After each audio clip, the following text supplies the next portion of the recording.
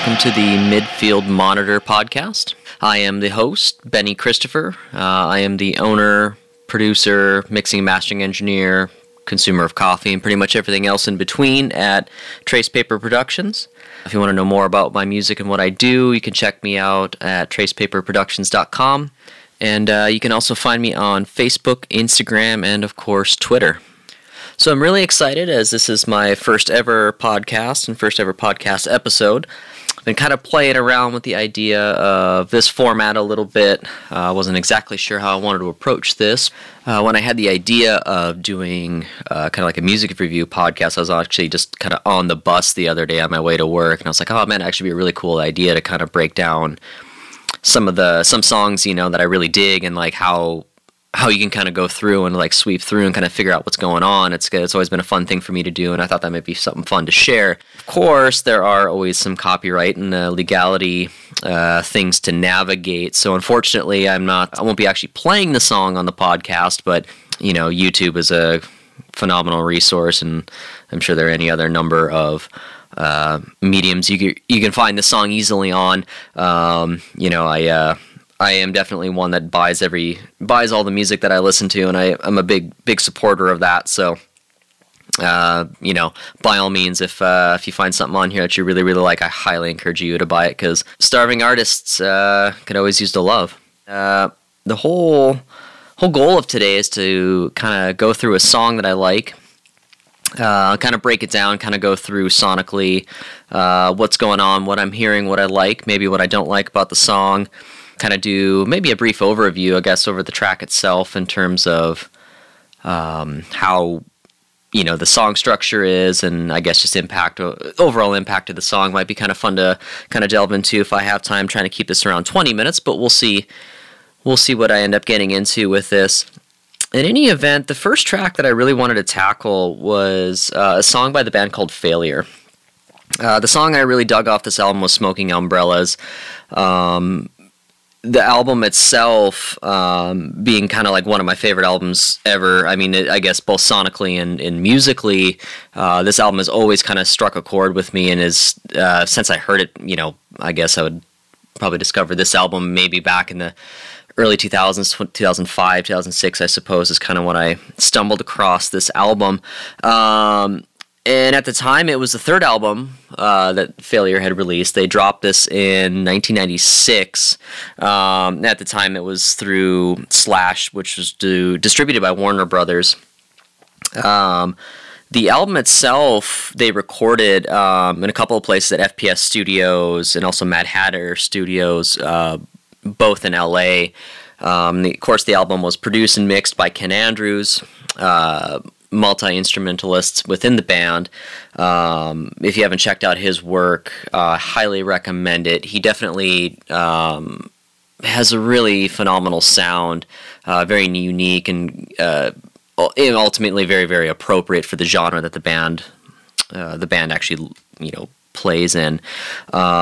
He's worked on stuff such as Jimmy Eat World, Beck, Paramore, Nine Inch Nails, Day to Remember, Tenacious D, Black Rebel Motorcycle Club, Pete Yorn. I mean, the list goes on. He's really kind of expanded his work, and there's definitely a lot out there to discover by him that hopefully a lot of people will enjoy. With this particular song, The biggest thing that really made it jump out to me was like the guitar intro of this track. It kind of starts out with its own little guitar riff, just kind of sitting off to the left.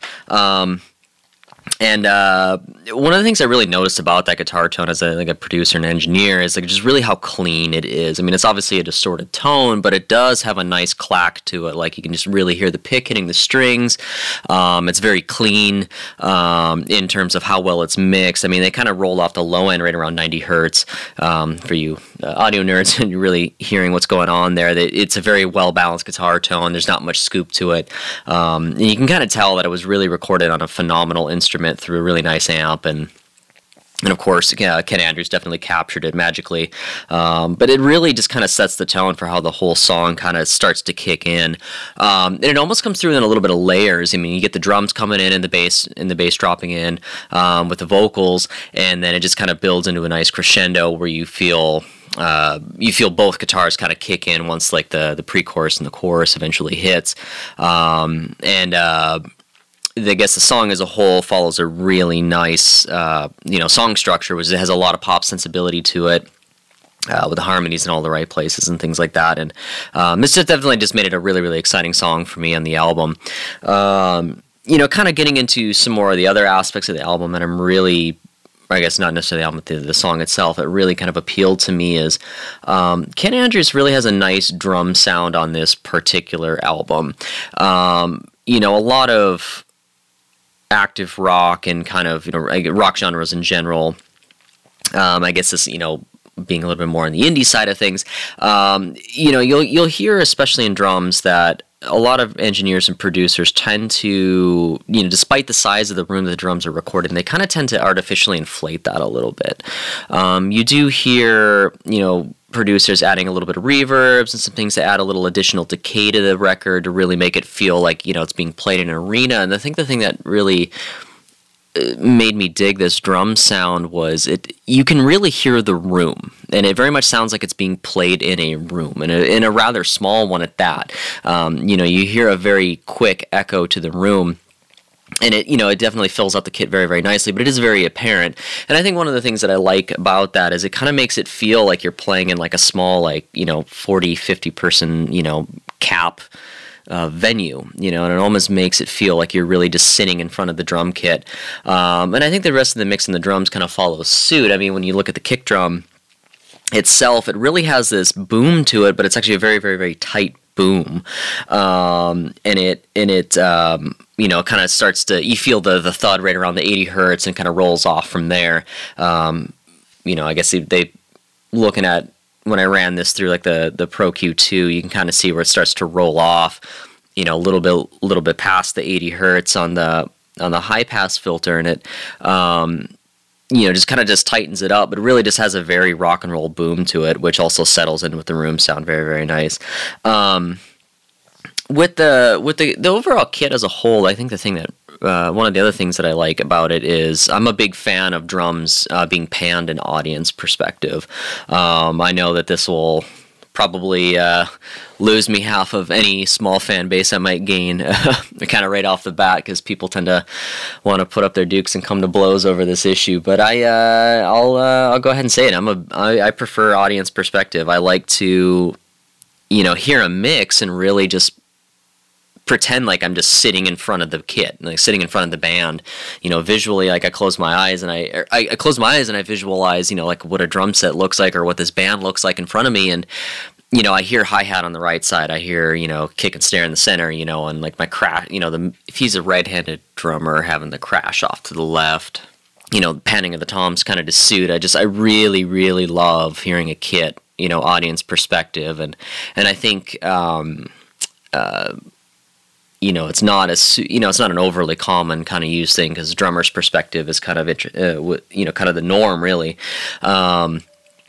And I guess I can kind of see it both ways. I mean, people who prefer drummer's perspective, I want to air drum along to the record, and that's, when I have my headphones on, I hear it, from kind of the kit. But I guess for me, the experience of music is, I'm not in the band, I'm not as a producer or an engineer, and when I'm mixing the band, like I'm kind of mixing it as I see it, and that's kind of why it really appealed to me. And I think when I go back to the catalog, and someone pointed this out to me several years ago, and kind of really started my I guess I kind of feel like a one-man crusade for audience perspective drums, but someone kind of pointed it out to me some time ago when I was like, my mixes were drummer's perspective. I was like, that's the norm, and someone said, hey, but really your favorite albums, are actually, mixed audience perspective if you really think about it. Like if you listen to like Gish by Smashing Pumpkins is a really good example. And of course, one of my favorite albums of all time was Deftones' White Pony, and that's, audience perspective as well. And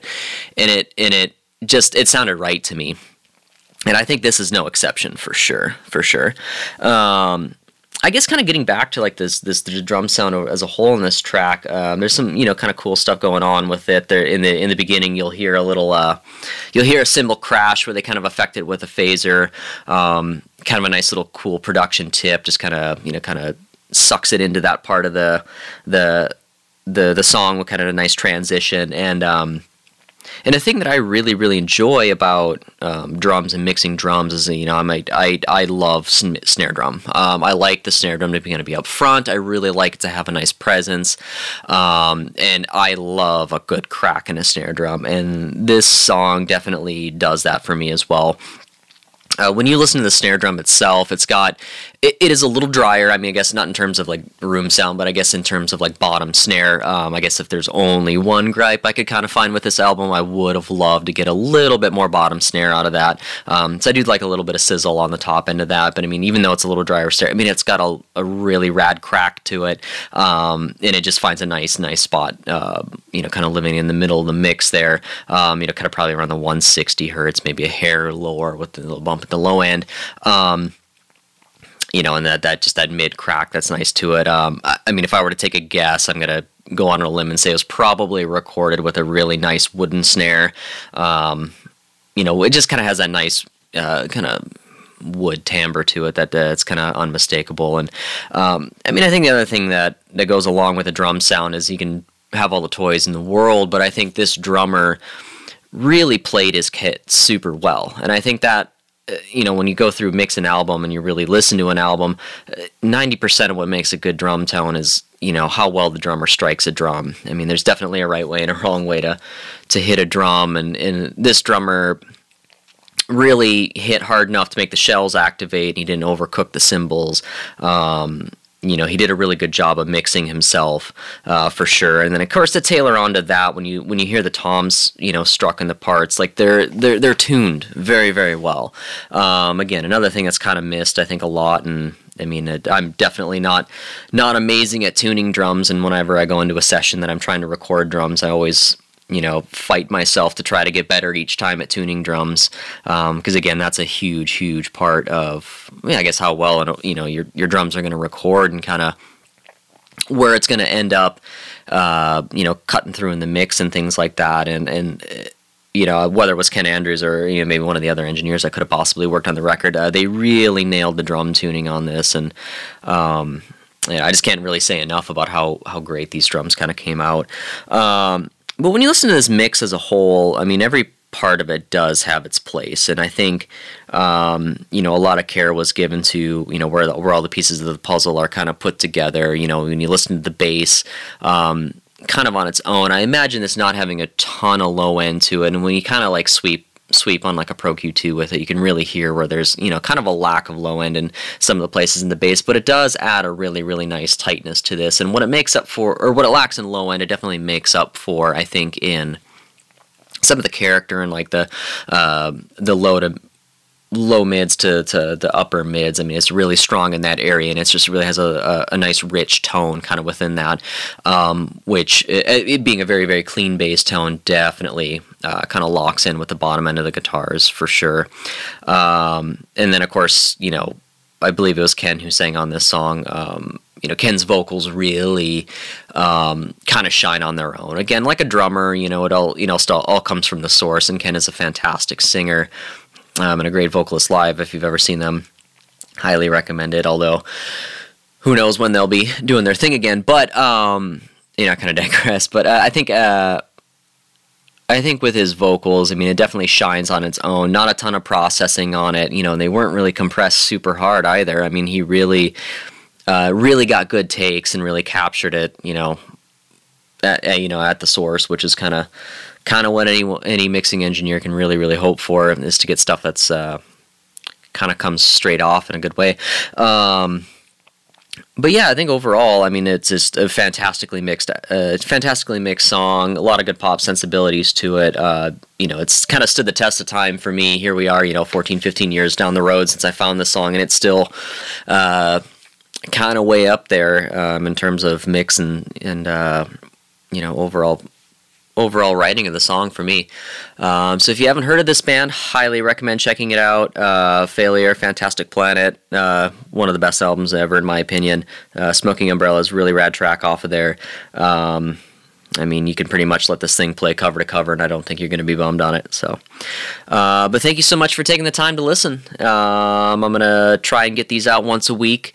If you got a song that you want to hear, please send it my way. I'll gladly take a listen to it. I really want to kind of get audience participation on this. And once again, my name's Benny. Thank you so much for taking the time. You can find me at tracepaperproductions.com, on Facebook, Instagram, Twitter as well. And please like and comment. Thanks a lot.